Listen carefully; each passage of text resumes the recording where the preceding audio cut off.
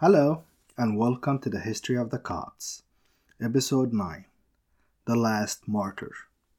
Before we start, I have a small announcement. I have written an article about my vision for this podcast and the Coptic identity. It can be found on CopticVoiceUS.com. I also wrote about what I'm trying to do, but more importantly, what I'm trying to avoid throughout this journey. I think it's a good read to orient you to the podcast, especially if you consider yourself a Copt. Coptic Voice has a lot of excellent material on all things Copt as well, so I encourage you to check it out. Anyway, with this out of the way, as a reminder, last time we stopped just before Diocletian's famous edict in 303 AD that started the Great Persecution. For those who are not familiar with the Coptic cultural heritage, Diocletian in the Coptic conscience is a great villain who intended to exterminate Christianity and murdered thousands of innocents with a particular zeal. On the other hand, for most modern historians, Diocletian is a great emperor and a reformer who pulled the Roman Empire from the brink of disaster. So now you're asking, which one is he? Well, he's kind of both. His actions were ultimately meant to stabilize an increasingly difficult to govern empire, but in doing so, it was necessary to try to exterminate all other forms of alternative institutions. So last week, the revolts of Coptos and Alexandria were simply a result of powerful, rich cities with a degree of autonomy who did not welcome his reforms that was meant to centralize control and reduce their independence. But in addition to those cities, perhaps the biggest alternative institution to the palace was the church, which at this point had a well-defined hierarchy with increasingly influential members. A massive church in front of the Emperor Palace in Nicomedia served as a daily reminder on the growing power of the church and probably annoyed Diocletian to no end. The threat of the church as an alternative power structure to the emperor was not the only reason Diocletian persecuted the Christians. Diocletian was a religious man. He believed in the Roman gods. He believed that if he advocated for them and restored their glory, they will bring him victory and prosperity. He was also a classic autocrat, which meant that he aimed to regulate and unify how things should be done, and preferred that the central government run from his palace be in charge of everything, including religion. From setting a list of maximum prices that should be charged on everything that you could think of, to deciding who can marry who. If Diocletian could regulate something, he did it.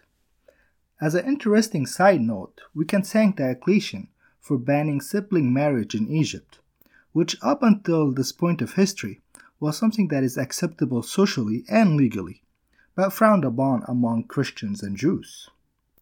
The zeal for religious uniformity and control was seen last week when the Manichaeans were eliminated as a significant movement within the empire. The big move for Christianity happened in 303 AD, when Diocletian and Galerius were both residing in an imperial palace in Nicomedia, in modern-day Turkey. Early Christian sources recounts how Galerius and Diocletian held council, where Galerius pushed hard for decisive action against the Christians, but Diocletian was much more reserved and preferred a purge of the Christians from the civil government instead of Galerius' proposed mass murder. They decided to consult the oracle of Apollo, and the oracle replied that an enemy of the divine religion, i.e. Christians, prevented him from giving counsel. In response, Diocletian published the first of many edicts targeting the Christian and started the Great Persecution. On February 23rd, 303 AD, the feast day of the pagan god of borders, Diocletian ordered the Church of Nicomedia, as well as all the churches of the empire, be razed, Christian scripture to be burned, and Christians to be purged from the civil government. As the year went on, the edicts kept coming. Next, the Christian clergy were to be arrested and forced to sacrifice using torture. Then the same order was extended to all Christians. By the end of the 303 AD, Diocletian became very ill, and Galerius assumed more power, and the persecution enforcement became more and more brutal. Things were especially dire in Egypt, where Diocletian had appointed a well-known anti-Christian prefect who enforced the edict strictly. Even so, the Great Persecution was intended to be enforced in the empire as a whole. In the same way, it was really left up to the local administrations on how to strictly apply it.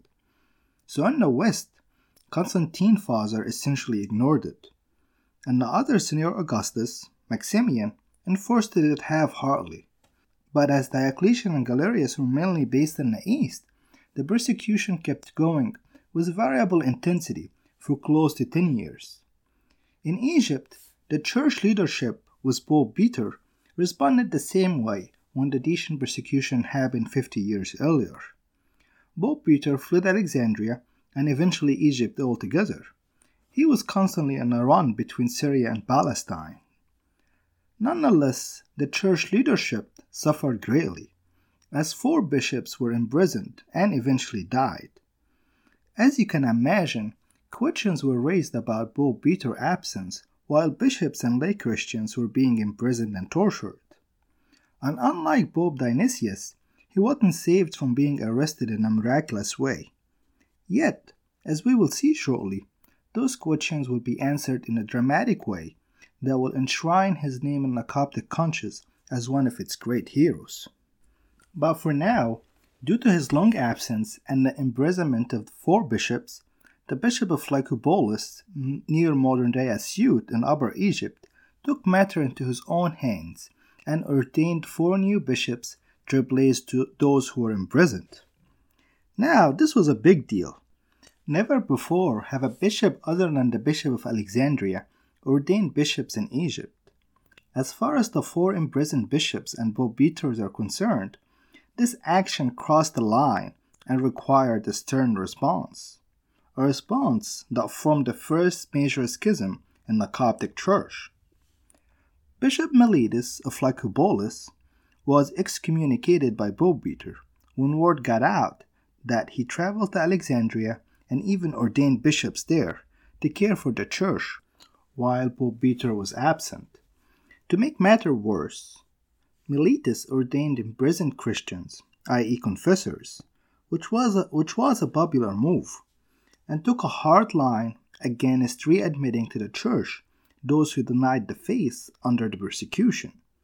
They still could get readmitted, but after long periods of penance, which naturally appealed to hardline elements of the church.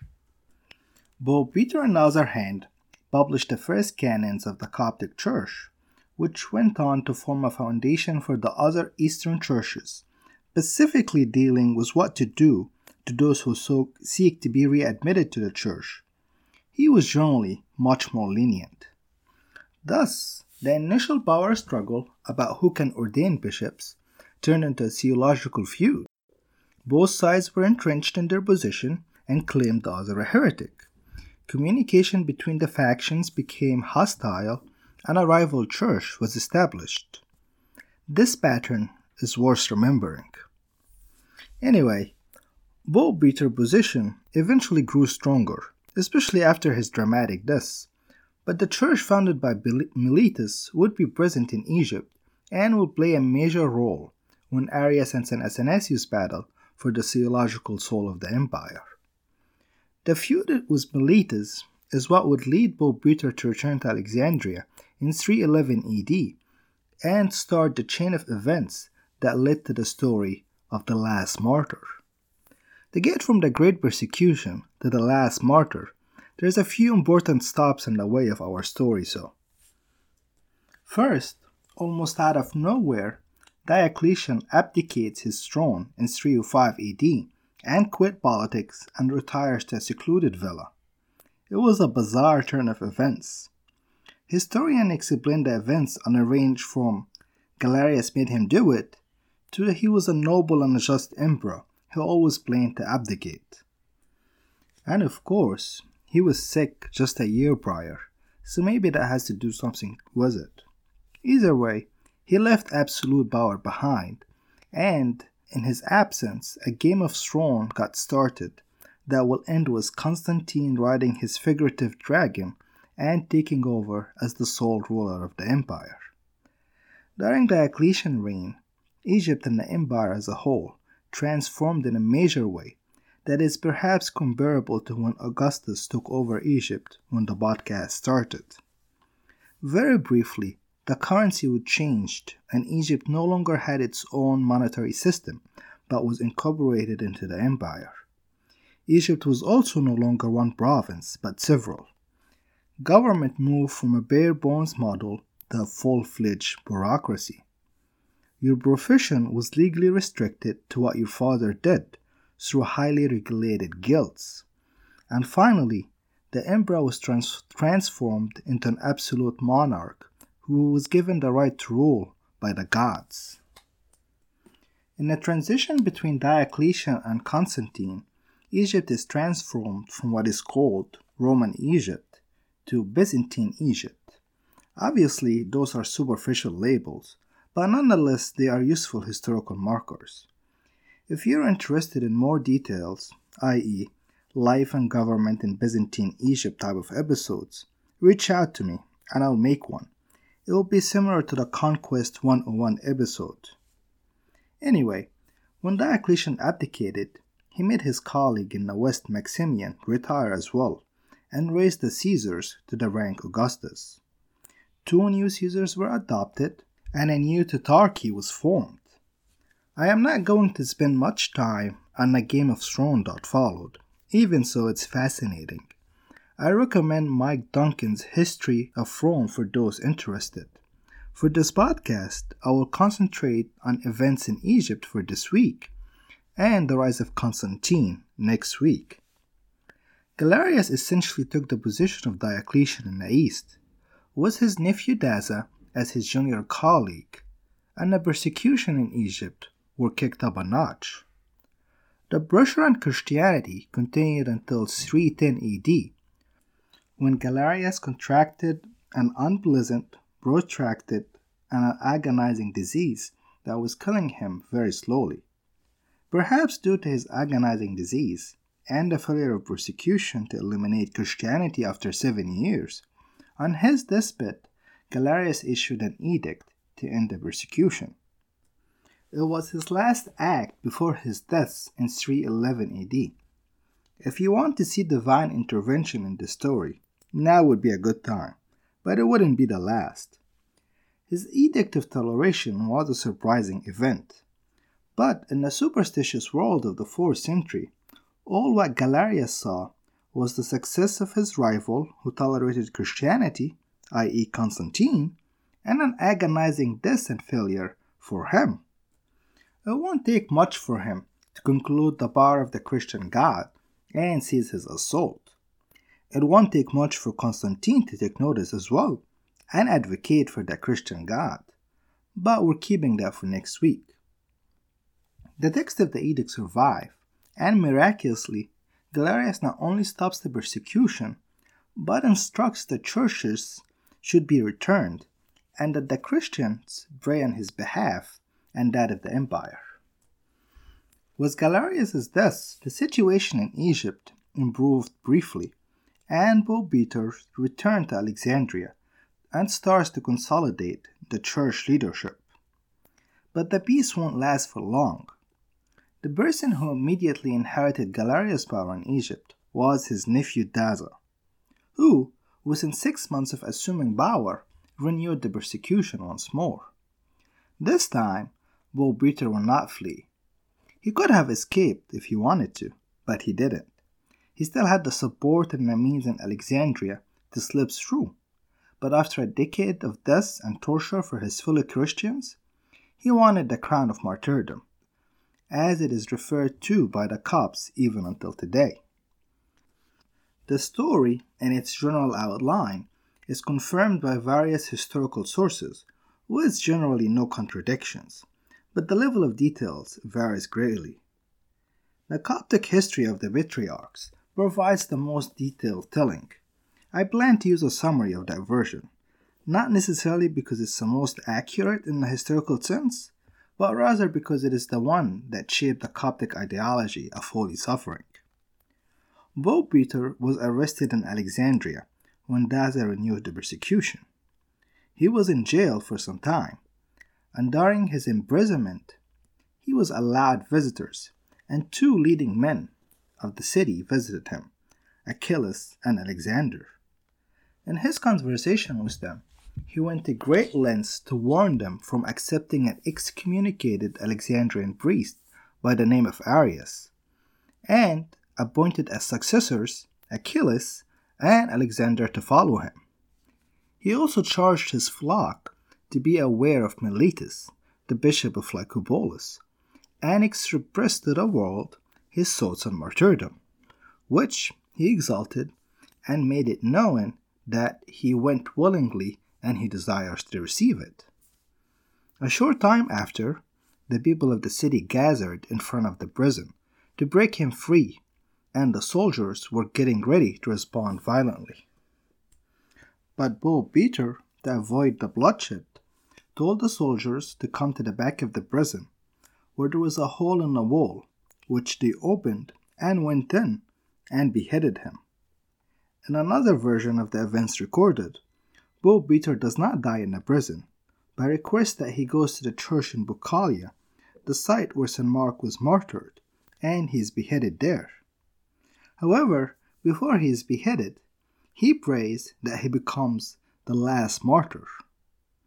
Surprisingly, shortly after his death, Daz is defeated as part of the ongoing, very complicated civil war that we'll talk about next week.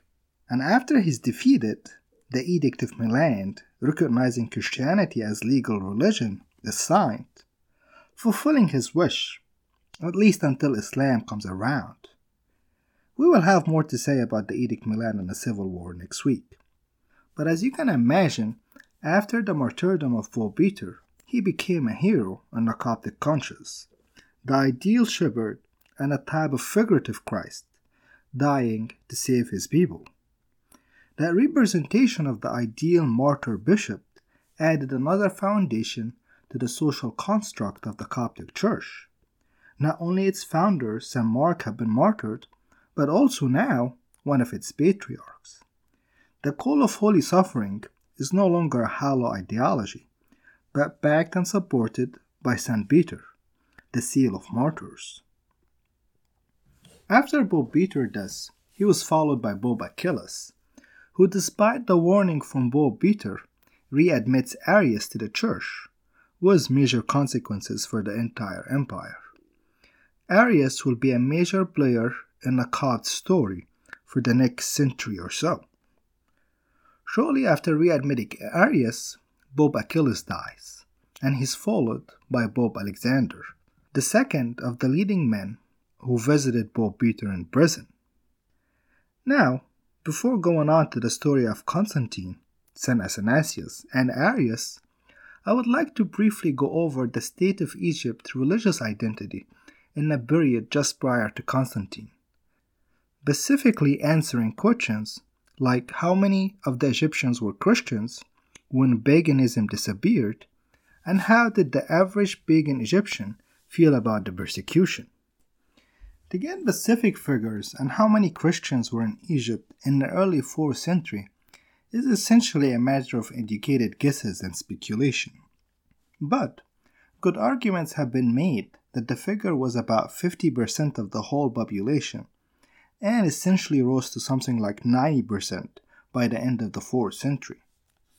But just because Christianity was making inroads, it did not necessarily mean that paganism died in the 4th century. The last pagan temple in Egypt was destroyed in 535 AD, about 200 years after Christianity became the official religion of the empire. In fairness, though, that temple was open for a long time because of Nubian protection and support, not necessarily because it had native Egyptian support. The Egyptian gods have been dying slowly since the Roman annexed Egypt, and by the time St. Athanasius was the bishop of Alexandria, we can safely say that he was seen as a leading figure by the vast majority of Egyptians. Lastly, the Egyptian dislike of Diocletian and Galerius went beyond religion and was multifactorial. They hated the new tax system devised by Diocletian, they hated the brutal suppression of revolts, and they hated the loss of whatever limited local autonomy that they had. There are several accounts recorded of pagan Egyptians protecting and hiding their Christian neighbors, either just to despite Diocletian or more likely out of common decency and solidarity. Now the big question is, how many Copts have died in the Great Persecution? Well, no one was really keeping track. The Coptic Synaxarium mentions a number of 840,000, which would be about 25% or so of Egypt's whole population at this point, which is a huge estimate. On the other hand, the history of the patriarchs in the story of Pope Peter mentions 660 martyrs, which is a very low number, and probably was for Alexandria and for this specific year only. There is also some sources that estimate a number of about 144,000. So, the best answer, next to we don't really know, is that it is somewhere between 660 and 840,000. I will end this week by mentioning that in 311 AD, the year Pope Peter was martyred, a man who has been living in seclusion in an abandoned Roman fort for 20 years by now came to Alexandria, confessing his Christianity and wanted to be the next martyr. But perhaps due to his obscurity or waning enforcement with Daza busy in his civil war, he was left alone. This man was St. Anthony, the father of monasticism. His fame will eventually grow, and his story will reach all the corners of the empire. He will start a powerful movement that is vital to the Coptic identity and our story, monasticism. I plan to make a bonus episode at some point on the early monks of Egypt and their influence on the development of monasticism. Speaking of bonus episodes, at some point during this week, the first bonus episode recounting the flight of the Holy Family into Egypt and the significance of that event will be published. I am aiming for Wednesday. Next week, it will be a whole new chapter in the history of the Copts, a golden age of sorts, where the influence of the Coptic Church will reach its peak inside and outside Egypt. But before we get there, we will give Constantine his due and see how he changed the empire. Thank you for listening, farewell, and until next week.